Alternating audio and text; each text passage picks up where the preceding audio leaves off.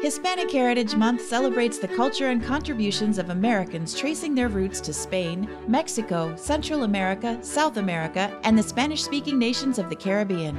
Hispanic Heritage Month always starts on September 15th, a historically significant day marking the independence of 5 Latin American countries: Costa Rica, El Salvador, Guatemala, Honduras, and Nicaragua.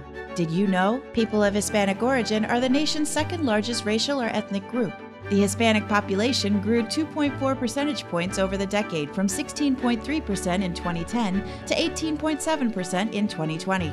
Over half of Hispanics in the U.S. live in California, Texas, or Florida. 20.8% of Hispanics aged 25 and over had a college degree in 2020.